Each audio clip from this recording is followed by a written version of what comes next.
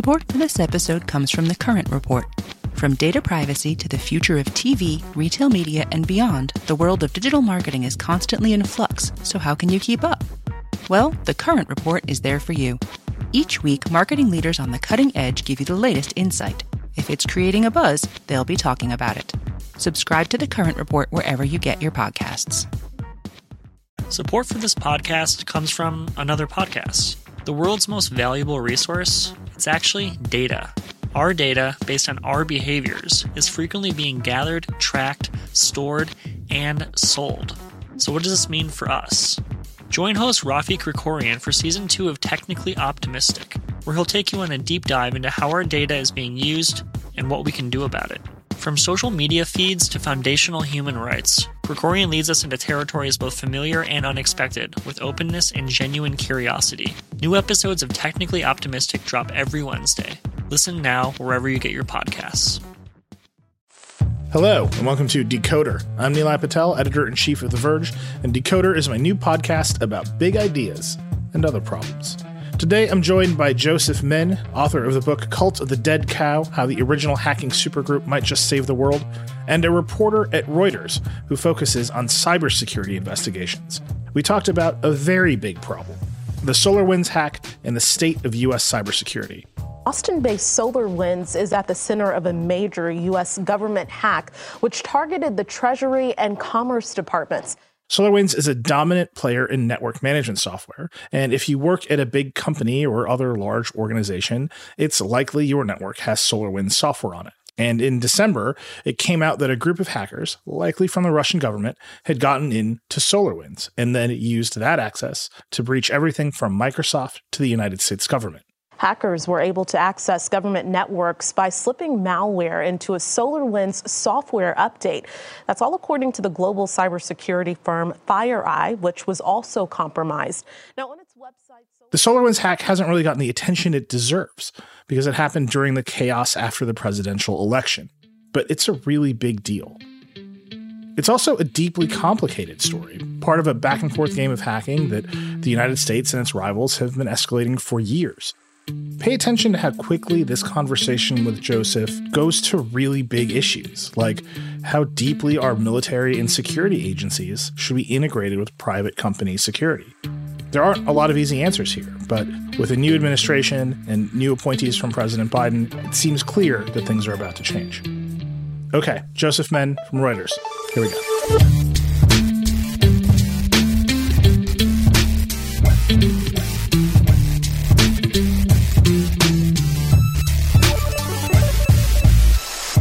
Joseph Menn, you're the technology projects reporter at Reuters. Focus on investigative cybersecurity stories. Welcome to Decoder. Hey, thanks for having me.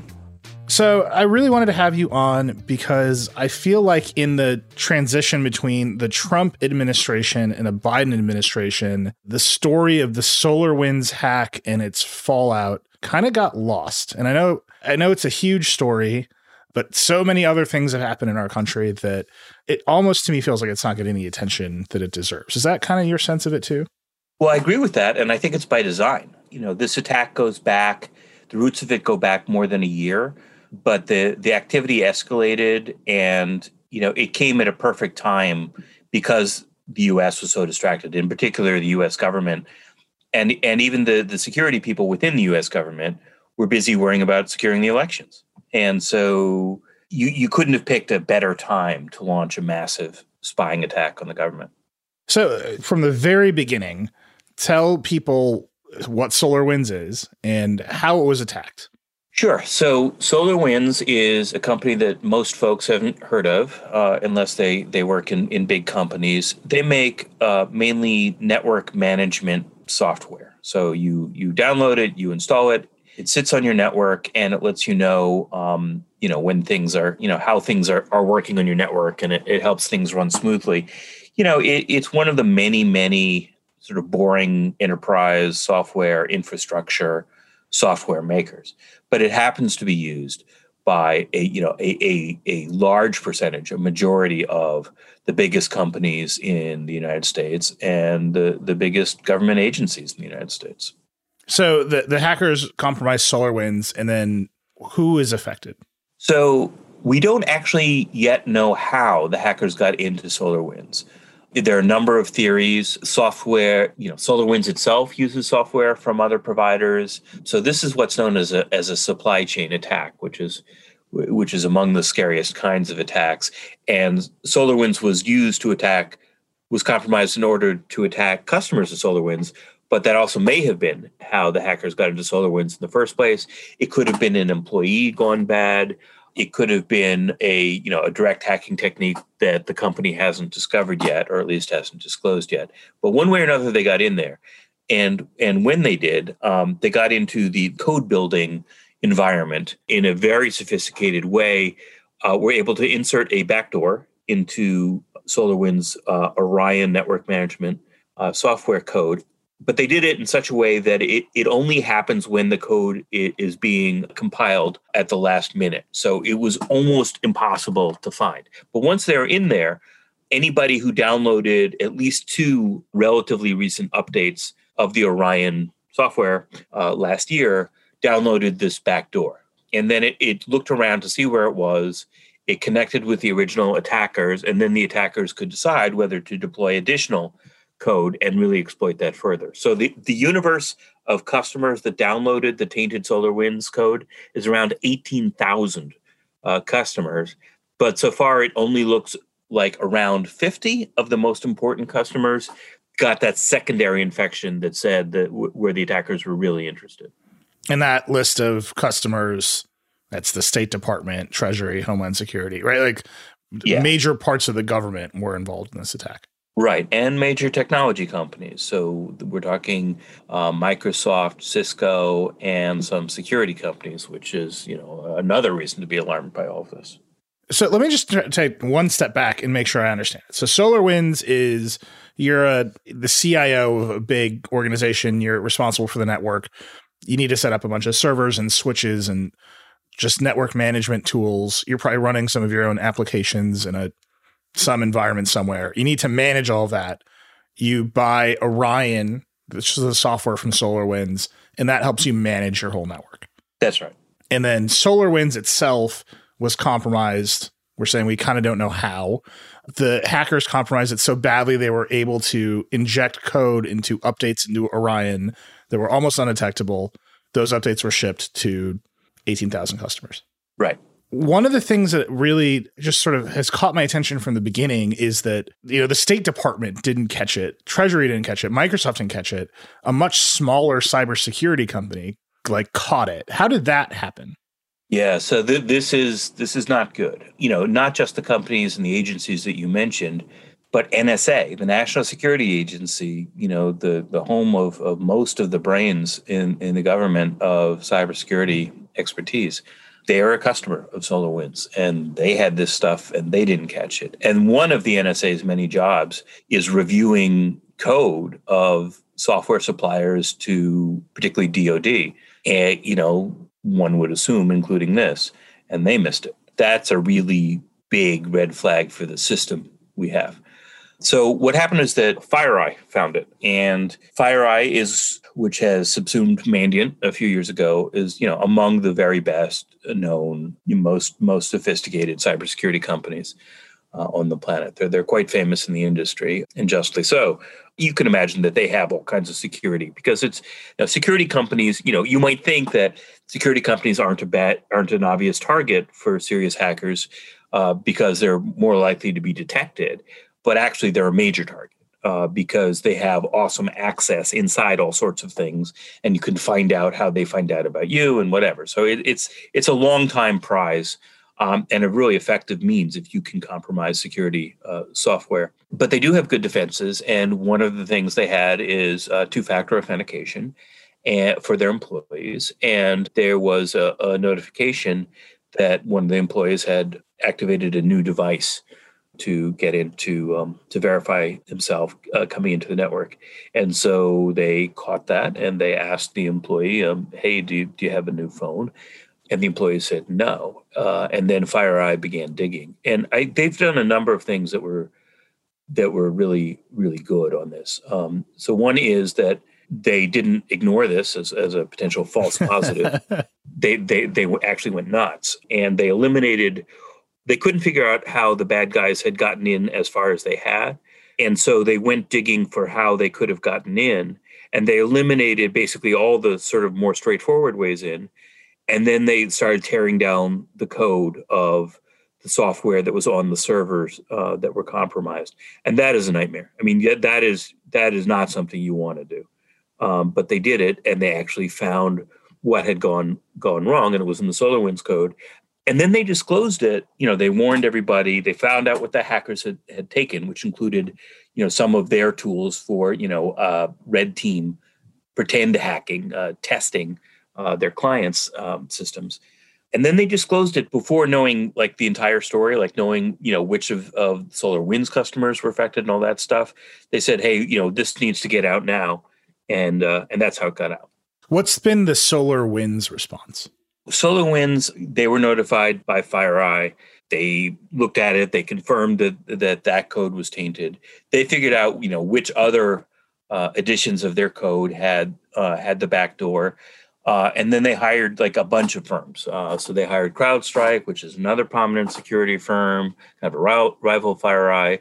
They've hired, one of the big consulting accounting firms to do a forensics dive. And then they hired this new firm run by Chris Krebs, the former head of the Cyber Structure and Infrastructure Security Agency within DHS, and Alex Demos. They've hired them to sort of, tell them what to do better in the future, sort of like a culture, how to prioritize the culture overhaul and best security practices.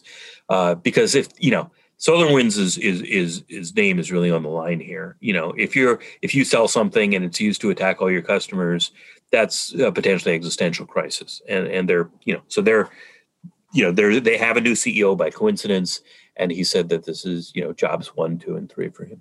As well, it should be an existential crisis, I think. Yeah. That's actually one of my questions. It feels remarkable to me that this many major American companies have all converged on one software provider for network management. As I think about security broadly, honestly, as I think about the technology industry, it feels like so many things have converged onto one or two providers that they're rich targets for attackers, right? If you can break SolarWinds, you get the Treasury Department, but you also get Microsoft, and you also get Cisco, and you also get whoever else, as opposed to, if there was a broader spectrum of service providers at this level, the attacks their effects are limited. Is that part of the puzzle here, that SolarWinds is just kind of big and dominant and maybe got a little lazy?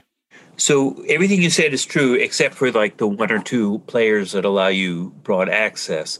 The real problem is that there are 100 companies like this. Yeah, SolarWinds has this major position in network management, but there are all these other companies that are also completely dominant. And this has been like a known sort of point of weakness for the security posture of the country for a long time. Way back when at Stake, actually the Stamos, his old company, the CTO there wrote a paper about Microsoft being a threat to the world because everybody used it. So if you hack Microsoft, then you can hack everybody. And it's still true, really, of Microsoft and SolarWinds and, Oracle and 100 other companies you've never heard of. It's really scary, and that's why supply chain attacks are so alarming. One of the questions I have about supply chain attacks here in this context is the attackers got in, they modified an update, the updates got sent out. We now live in a world of automatic software updates, or kind of, I don't want to say careless, but we're conditioned to software updates. That's right. And we should be. Right. But the trade-off here is you should update your computer a lot for security reasons, because people might try to update your computer, but then that makes the software update itself a rich target. Yes. How has that dynamic changed in the industry? So automatic software updates are a terrific thing, because the vast majority of hacks are not some super secret 0-day nation state evil genius. It's garden variety known flaws that people haven't gotten around to patching. And it's certainly understandable for individuals and smaller companies, but I think still people don't get that at big companies, they don't just automatically install updates because they can conflict with other software configurations and crash those. So there has to be a delay as you test it before you put it out there. But nonetheless, automatic updates are a terrific thing, and nobody should stop automatic updates because of this attack. It's just that, that is a grand prize, and there are other bits of that too. I mean, so there's digital certificates. Code signing is a really good thing that didn't used to be a thing, but now there's this authentication process, so you know that the code, is authorized by the vendor. Unfortunately, in this SolarWinds attack, they also stole the digital signing. So they did that at SolarWinds itself. So it looked like it was approved by SolarWinds, and they also have done that in other major attacks. That's a thing too. It's still a good thing, but unfortunately, it's kind of turtles all the way down. Yeah, I mean, it feels like at some point trade-offs have to be made, and the trade-off is to concentrate attack surfaces in one place and ideally have that place be well fortified, but even that can't be perfect.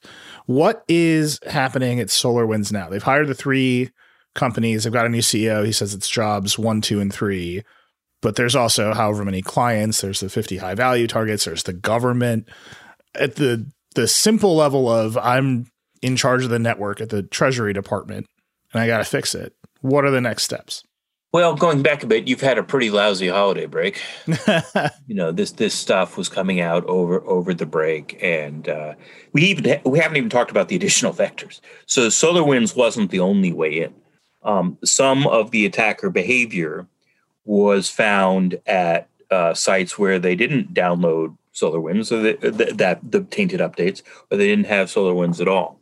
So there's still unknown ways in. The U.S. government has said that there's at least password spraying, password guessing, automated attacks of that sort. It looks like there are others, and it turns out that Microsoft is also a big vector here. Their cloud architecture is complicated, and they have a system of resellers that sell you Office 365 if you're a big company or an agency. And then those resellers frequently maintain access, and it looks like some of them were compromised. So that's how the attackers tried to get into CrowdStrike, the security firm. That's how they did get into. It looks like that may have been how they got into Malwarebytes, which is another security firm that doesn't use SolarWinds. So if you're in charge of an agency and you're trying to defend it, one of the things you're looking for are these other techniques that came in. Like, was there another way in?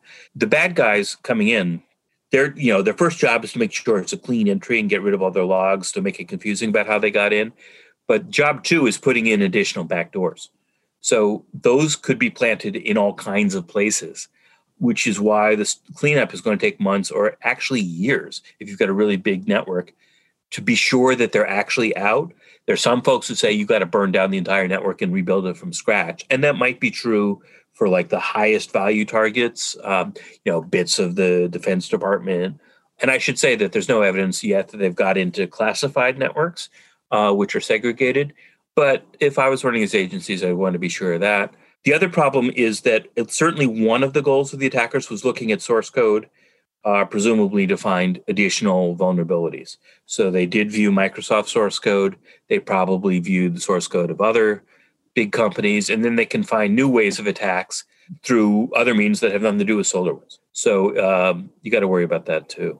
The Microsoft part of the story to me is very confusing.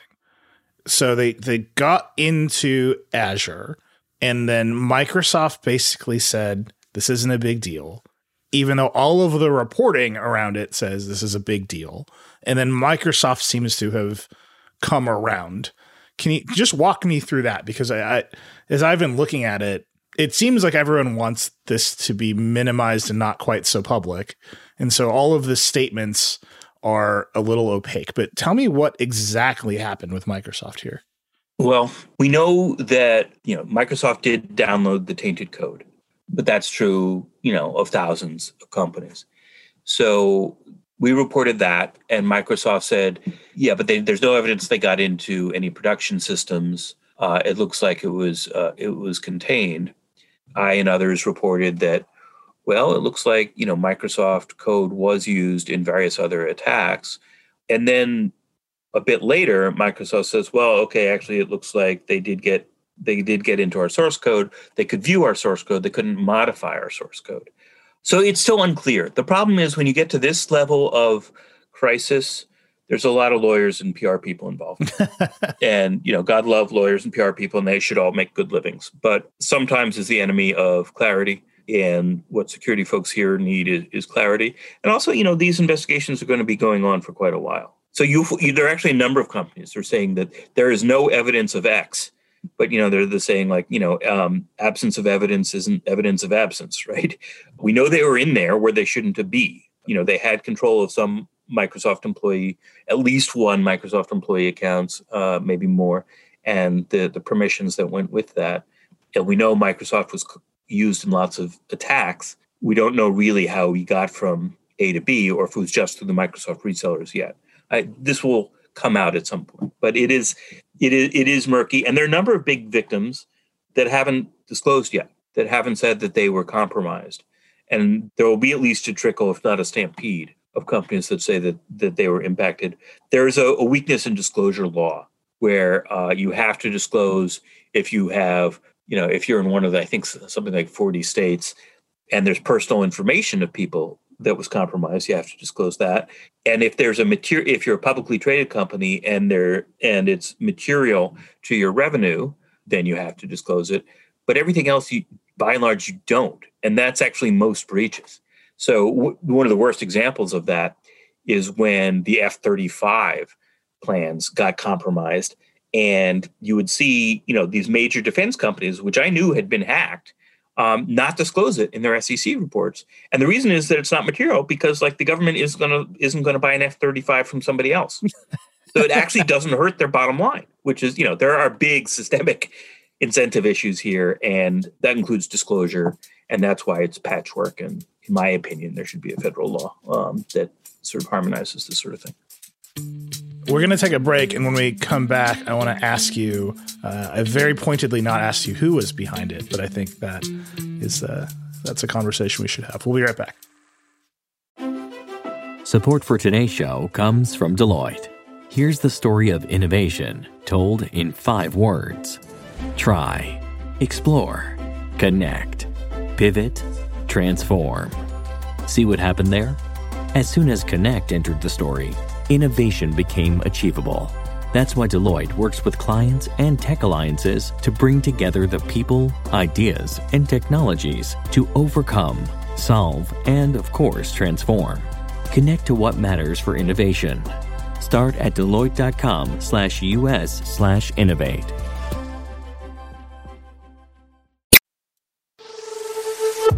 We're back with Joseph Menn from Reuters talking about the SolarWinds hack. Like I said, I very pointedly not asked you who was responsible for this because I think that deserves some focus. So to the best of our knowledge, who was responsible for these attacks? The U.S. intelligence community and, the sort of top flight private people who often, unfortunately, know as much as the government people, all say signs point to Russia. There's some discrepancy over, which agency within Russia. The tradecraft is really, really high. When you say the tradecraft is high, what specifically do you mean? So the sort of amazing disappearing code. They left almost no artifacts from their code. So there'd be, all this careful work deobfuscating what happened, and then they get there, and then there's nothing. They cleaned up they made all their code disappear. That thing, the fact that they got the code signing certificate, the fact that the backdoor was inserted only when a certain product was being compiled and only at the last minute, that's all really, really high-end stuff that pretty much by itself rules out anything but a nation state. I mean, people underestimate. This is a complicated area because, if you're the victim of a hack, particularly if you're a publicly traded company with investors, you definitely want to say this was a nation state of evil geniuses that you couldn't possibly have defended against. And sometimes it turns out to be a 16-year-old, and that's embarrassing. That actually happened with Twitter. I mean, I'm not saying that Twitter said it was a nation state, but it looked like a very sophisticated hack, and then it literally turned out to be teenagers. This is not that. This really is a nation state. I would be very surprised if it's not Russia, which does deny it. There is some overlapping code. It is also true that countries have gotten good at imitating each other's stuff. But I can tell you it wasn't the U.S. And it was somebody that is not after money, because while there was a broad net, again, like the 50 or so whatever known secondary targets where they really went after them are classic espionage targets. The Department of Defense, the State Department, the Treasury Department, the Commerce Department. So, I mean, that pretty much rules out an economic motive. We're down to like a handful of suspects, and there's no reason to not believe the U.S. assessment that it's Russia. This is obviously complicated, right? The hack is happening in an election year. The Trump administration, President Trump himself, strangely cozy with Russia. There's a new administration. It seems like Biden's going to take a more aggressive posture during Russia. In the middle of all of this, there's the election security noise. Trump fires Christopher Krebs, who is in charge of cybersecurity.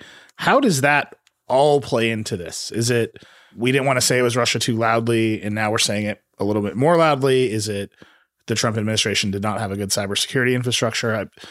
The shape of that seems really fuzzy to me too. I agree. I don't think that's something that we know yet. It may have been like a bit of insurance on the part of the Russians. Under Trump, the United States government did not aggressively punish, particularly the executive branch, did not aggressively punish Russia for a lot of really bad behavior that other governments would have done more about. There were sanctions, but it was driven by congressional action and that sort of thing. So, you don't have to be a big conspiracy theorist to say that, well, the Russians think, well, we're going to get away, we've gotten away with invading Ukraine. We can do this big hack. And even if we get caught out, this is the least likely White House in memory to sound the alarm and rattle a saber at us. From here, I certainly doubt that there was any foreknowledge or anything like that in the administration of this. But if you're from an attacker perspective, we're distracted. We, the U.S., are distracted, and we have a president that's less likely than predecessors, even if he finds us to yell and scream and threaten sanctions. We've got a new president now. Has their rhetoric shifted? Has the posture towards particularly this hack, but Russia cyber operations, has that shifted at all yet? So that was a very telling sigh. The administration's been on the job for a few days, and in the sort of heated political atmosphere, there's stuff that doesn't, there's a wide spectrum of noise and before things are sorted out. So from the campaign, not from the campaign trail, but, from the transition, Biden said that this is something specifically that is going to be responded to in a big way.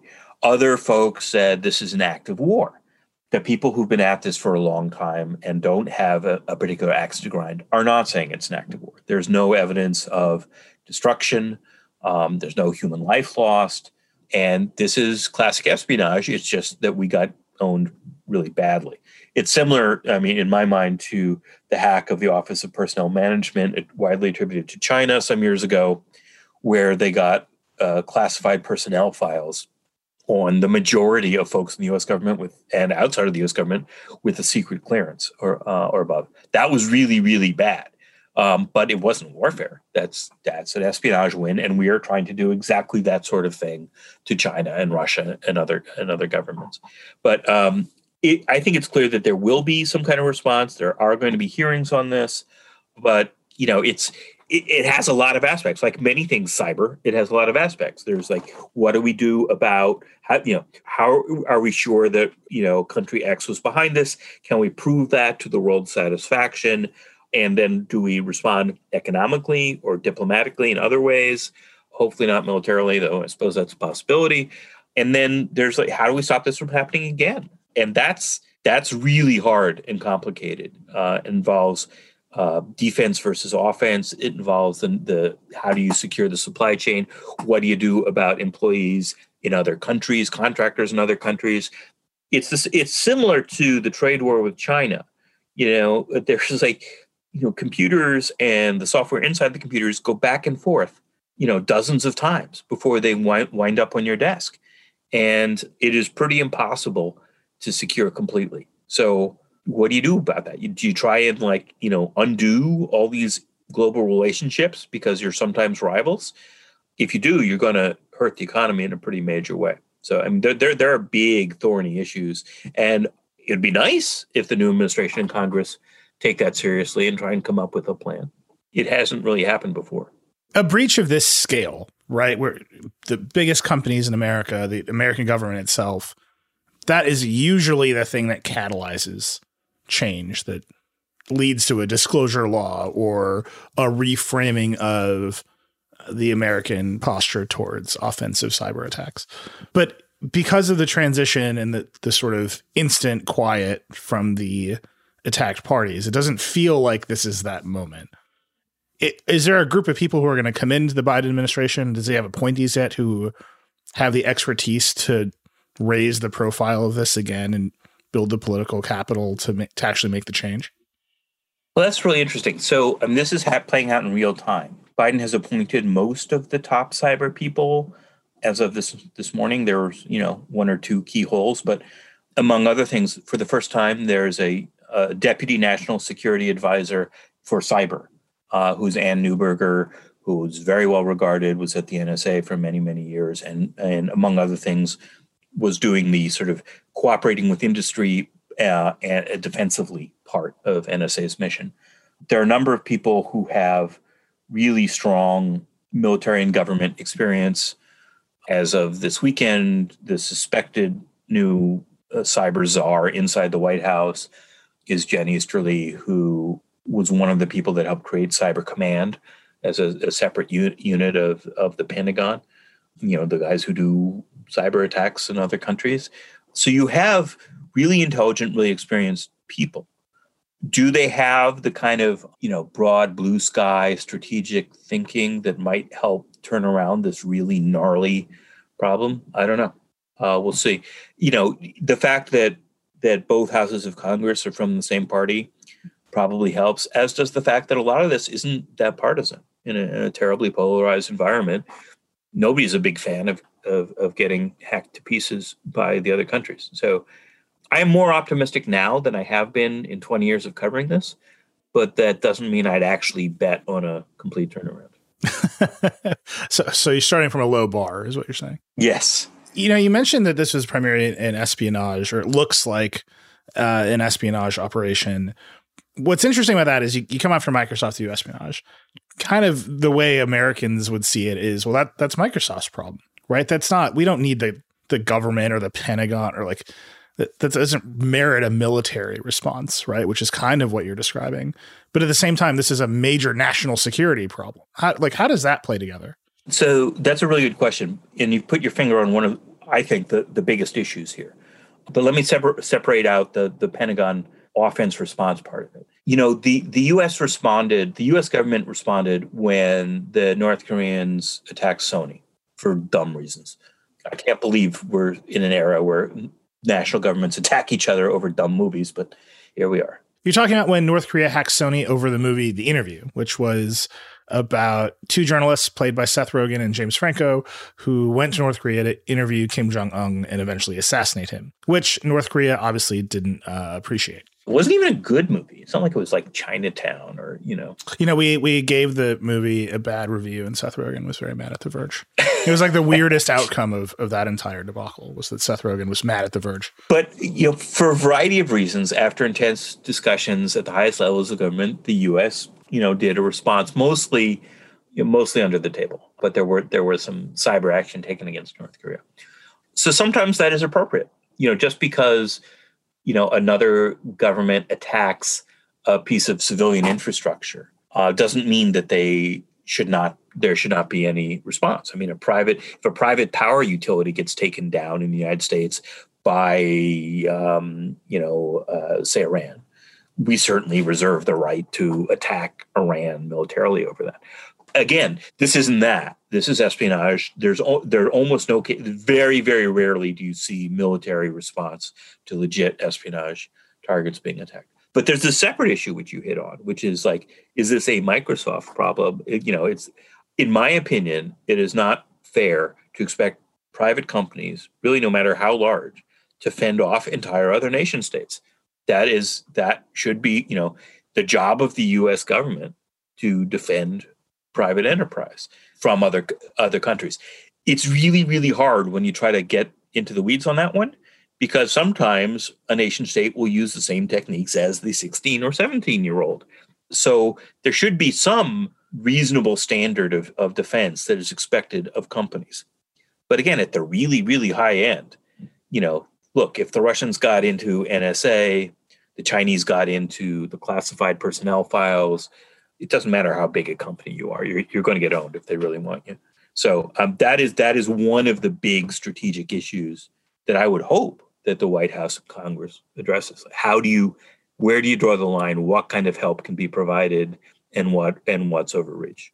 I think about the big nation state actors that you would think about, right? The Russians, the Chinese, the North Koreans, the Iranians. There's a tighter nexus between government and industry in those countries. I think that's the most polite way of saying it, where, the government does some espionage and they're going to hand over that information potentially to one of those large corporations. There's a level of corruption or maybe state design there that incentivizes both sides to act as one.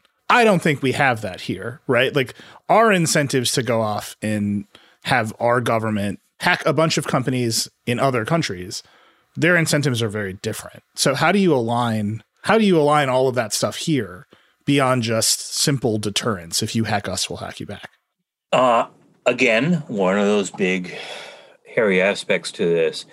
You're right that, there's tighter integration between private companies and the state in many other nations. And it's not only helps them on offense, it helps them on defense. If the government can simply order everybody in, the power industry to apply a patch, then they do it. We actually, the United States government does not actually have that power here, which is kind of scary. It is also true that the companies that are based in the United States, many of them get a majority of their money overseas. So even if they think of themselves, or, for regulatory purposes, they're American companies, that doesn't mean they're going to march in lockstep with the American government, which makes it really interesting. But remember, you talked about the U.S. government hacking companies in other countries. Well, sometimes, as Snowden showed us, they're hacking American companies in other places. They did that to Google and others in order to spy. So it's really messy. If there is this sort of retreat, this sort of trade war, 10X, where we don't trust, we need a completely American supply chain, whatever that means, then I guess you would have tighter integration, or at least a framework for tighter integration between the government and the private sector. That's not obviously a good thing.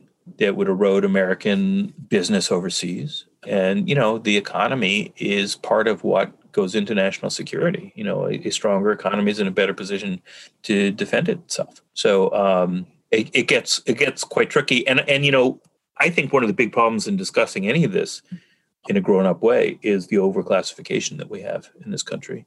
The government tells even members of Congress very little about capabilities and what's actually happening out there. And so there is this kind of shadow warfare happening, this low-level stuff, lots and lots of cyber operations happening. And we have even members of Congress don't know what's going on. So it is hard to have a grown-up discussion about these sorts of trade-offs without greater openness. One of the questions I've been wrestling with, we do it too. In spades. Yeah, the United States hacks a lot of things all the time, inside and outside of the country. Is there a way to just pull that back internationally? Is there a treaty or a set of regulations or rules of engagement that exist or have been proposed to say, hey, like, this is getting out of hand and all of our economies are in threat?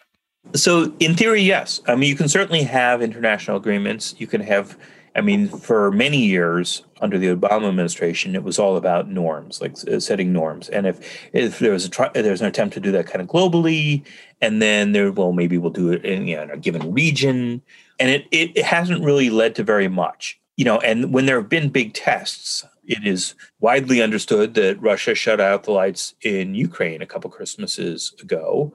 The NotPetya attacks were terrible. The WannaCry attacks, which, shut down hospitals. You would think that would have given rise to some sort of international agreements, if anything would. And it hasn't yet.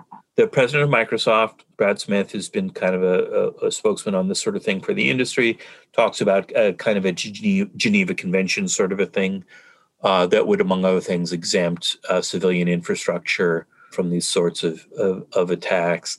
But the problem is verification. I mean, we can barely verify nuclear treaty compliance. There are so many proxies, both sort of literal and figurative. The line between nation state and crime is deliberately fuzzed up in a number of places. It's really, really hard to ensure that something wouldn't happen. And again, there's never been a deal that really stopped intelligence exploitation. So if there is going to be some kind of global treaty or understanding or something, it would probably be about physical destruction and not about intelligence gathering, which again, this is.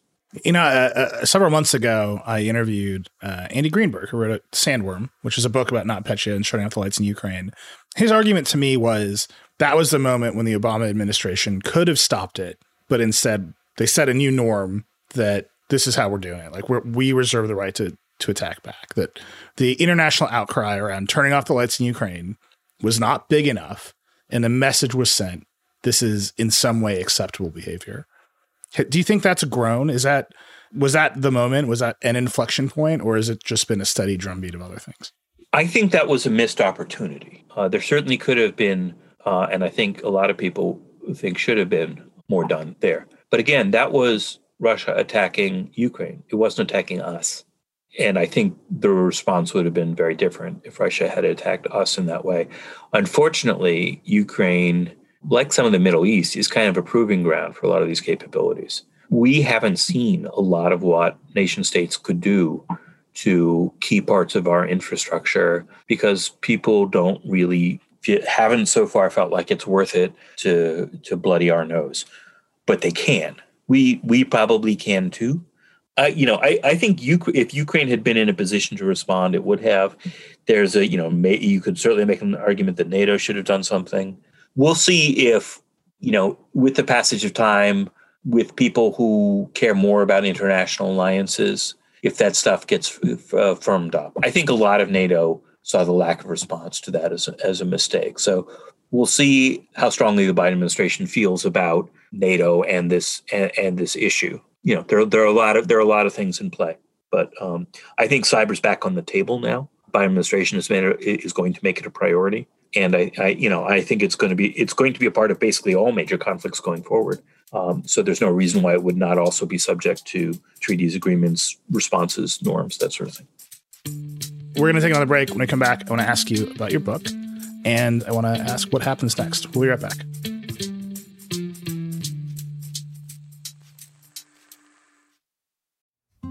Support for this show comes from Sylvan Learning.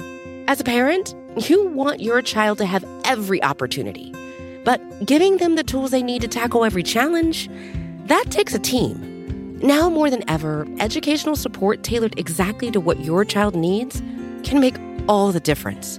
That's why parents have trusted Sylvan Learning for 45 years as the ultimate teammate in their child's educational journey, instilling in them a love for learning and a passion for reaching the next level. And Sylvan's Insight Assessment can identify gaps in learning and areas that could be of concern for your child. It's a 360-degree view into your child's learning that you can't find anywhere else, and helps ensure that your child didn't miss something in school that might put them at a disadvantage in the future. And right now, it's the best price of the year at $29. Go to sylvan29.com to learn more and get your child's assessment for only $29. That's SYLVAN29.com. This episode is brought to you by Shopify. Forget the frustration of picking commerce platforms when you switch your business to Shopify, the global commerce platform that supercharges your selling wherever you sell. With Shopify, you'll harness the same intuitive features, trusted apps, and powerful analytics used by the world's leading brands. Sign up today for your $1 per month trial period at shopify.com/tech, all lowercase. That's shopify.com/tech. We're back with Joseph Menn from Reuters. So as we were, just before we started recording, you were saying there's a little bit of a tie between the book you just wrote, Cult of the Dead Cow, and some of the characters involved in the SolarWind response. Explain that to me. Well, so the book sort of tells the history of the good guy impulse in security, and it tells the story of these old school hackers from before there was a web, from back in the 80s to the present day, and their sort of moral evolution. And a lot of them turned pro. I mean, so they were like teenagers, pranksters and whatever. And they turned pro in various ways, and they invented hacktivism. But one of the things they did is that in order to make a difference, some of them went to work inside the government, including DARPA. And some of them went into the private sector and founded really important security companies, because that was they thought the best way to actually help with security. And one of the companies they founded was called AtStake, which was an early security boutique where hackers went inside companies like Microsoft and big banks and whatever and said, this is what you're doing wrong. And so brought the hacker mindset inside these companies. And one of the people, a lot of really amazing people came out of AtStake and went to work inside every major tech company in the United States. And one of them is Alex Stamos. So he joined AtStake because he admired these guys, who had testified before Congress about how fragile the internet was. And Stamos went on from there to do, among other things, work at Yahoo as a chief security guy, and then at Facebook, and where he dealt with the Russian disinformation in 2016. And now he teaches at Stanford on big disinformation and related issues. And he is in business with Chris Krebs, ex-US government, ex-Microsoft. And they're running around trying to help SolarWinds and whatever learn, and other companies learn the lessons of this latest hacking spree. So there's it's a kind of this continuum, and it's like there's these coaching trees where, great basketball coach X trained all these people who then went on and coached all these other teams, and they all go back to the same root of the tree. And the Cult of the Dead Cow story is kind of about that. Alex has been in and around The Verge and our shows for a long time. One of the things he has said about the 2016 election was we were all focused on the wrong thing at Facebook. They didn't know what it would look like. And then everyone in 2020 was worried about Russian disinformation, and the threat ended up looking very different and coming from a different place. I think Chris Krebs has said something similar. We were all focused on the election. We missed this thing. How do you build a broad enough array of sensors and detection mechanisms to say, okay, there's a major election going, but there are these gigantic fat targets in the United States that need constant surveillance and protection? Well, so first of all, it's in the nature to be fighting the last war. I'm not sure that we still need to be taking off our shoes at the airport, because one guy tried that thing that one time. Your really high-end terrorists or other adversaries are not going to do the same thing that they've already taught us how to defend against. And this is a classic case of that. As to how you defend against this kind of intelligence-driven attack, I think you need to deal with some really fundamental questions. That includes supply chain, vendor relationship. And to my mind, it definitely includes the defense-offense balance. I did some stories a few years ago that said that 90% of what the U.S. government spends on cyber things, at least back then, was about offense or intelligence gathering, not about defense. And the NSA is the agency at the time was charged with defense. Now DHS has taken up some of that, but their budget is minuscule compared to the NSA's cyber budget. And the NSA had a whole division, the Information Assurance Division, that was responsible for at least securing the U.S. government. And after the Snowden debacle, the Obama White House had a commission of 5 folks to look at this and figure out a whole bunch of things that we should do different to avoid another Snowden situation. And one of their recommendations was spin out the defensive division of the NSA from NSA proper because nobody trusts the NSA and because the offensive mission so dominates that you can't be sure that they're not going to subvert defense, which in fact they did. And that would emerge from the Snowden leaks. But they didn't. Instead, they did a disappearing act where NSA scattered the defensive mission lower down within the agency. So there was no longer a number two at NSA whose mission was defense. They got rid of that position. So they went the opposite way. I think defense has to be prioritized a lot more than it has been, because if everybody's good at offense, then you're going to have a lot more offense around the world. The way to actually win is to get really, really good at defense. And I think we have not been focused that way at all. That if everyone's good at offense, you just end up with more offense, right? That sounds to me like pretty classic, foreign policy, military deterrence language, right? I mean, this is the Cold War, right? You're speaking in the language of the Cold War in some way. What breaks it? Is it just we get so good at defense that no one tries anymore? That'd be nice, wouldn't it? People will keep trying, but you can raise the cost. I mean, it obviously has to be a multifaceted thing. I mean, if you're talking about Cold War, then the big thing is deterrence and the certainty that, the country X will retaliate against country Y. It's true we have not seen that, or not very much of that. So that needs to be done too. But what I'm talking about is more the Reagan's Star Wars vision of being able to shoot down missiles as they come at us. Now, that's what would actually change things. So yeah, the idea is that they would keep trying to get into Langley or Maryland and would fail. That would be super awesome. But we haven't actually even tried. There's really cool stuff happening in the private sector. There's been a lot of advances in defense, but there hasn't been a government-wide embrace of that initiative where you put lots and lots of money to the National Academy of Sciences or others to really beef that up. There's Skunk Works inside DARPA. There hasn't been a giant thing, and there needs to be a giant thing. Do you think there's like a cultural shift with a new generation of lawmakers, right? I mean, we have some younger lawmakers now. We have lots of younger people who've come up in things like Cult of the Dead Cow in parts of the government. Like, people are good at computers now in a way that maybe they weren't so good at computers 10 years ago. Yeah, this is one of the good things. I mean, in the olden days when I started covering this, the only good thing you could say about, cybersecurity was, well, awareness is rising. And now it's true. I mean, there are people in Congress that actually understand. They're actual engineers in Congress. This is a new thing. You still have, a hearing where they drag in Zuckerberg or somebody, and the questions, as you know, are really embarrassing from members of Congress. But it is a big change from where it was. And there are tech-savvy staffers at all levels.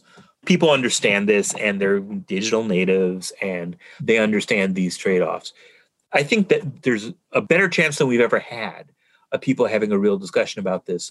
But again, I'm concerned more about the establishment, the 4-star generals, the people running intelligence agencies, people in the White House who still think of warfare and intelligence in the old terms and don't get into this, what about the private sector versus the public sector stuff, because there aren't really straightforward answers. And, right now our government has been so dysfunctional that, you couldn't get the two houses to agree on pizza toppings. So, how are you going to tackle something like this? I mean, the Chamber of Commerce, the private lobbying group, was outraged that the folks in Department of Energy and DHS wanted to put out voluntary guidelines for what are some best practices to protect your nuclear plants or your power plants from hackers, because they thought that this is a slippery slope that would lead to more regulation. We can't have that crap anymore. We need people actually willing to give and take and deal with complicated issues, or we're going to keep getting owned like this. What's the next thing you're looking for in the specific to the SolarWinds story? What's the next turn of the screw, do you think? Well, turn of the screw would be, giant companies X, Y, and Z say that they were also breached by the same folks. They also had access to their source code. Maybe there were other, updates that got their customers, that sort of thing. That's pretty likely. There may be in these hearings, or there will likely be an intelligence report that is made public about why it's Russia, why they think it's Russia. And there will probably be some big review over practices in some other commission. On the other hand, maybe it's going to wind up like the Snowden Commission, where some of the stuff gets adopted and some of it doesn't. So I don't know about that. I think a federal disclosure law is plausible, because companies don't want to have to deal with this patchwork of states. It would also be nice if there's a federal privacy law. So maybe those initiatives go together, and they're both of those things happen. Well, Joseph Menn, technology projects reporter at Reuters, author of Cult of the Dead Cow. That's a new book. You should go pick it up right now. Thank you so much for joining me on Decoder. This was really, really informative. Thanks for having the chat. I appreciate it. Thank you again to Joseph Menn for taking the time to talk today, and thank you for tuning in. I hope you enjoyed it. As always, I'd love to hear what you think of the show. You can email us at decoder@theverge.com or tweet at me directly. I'm at Reckless on Twitter. If you like the show, please share it with your friends. Subscribe wherever you get your podcasts. Decoder is a production of The Verge and part of the Vox Media Podcast Network. Today's episode was produced by Sophie Erickson and Andrew Marino. Our music is by Breakmaster Cylinder. We'll see you next time.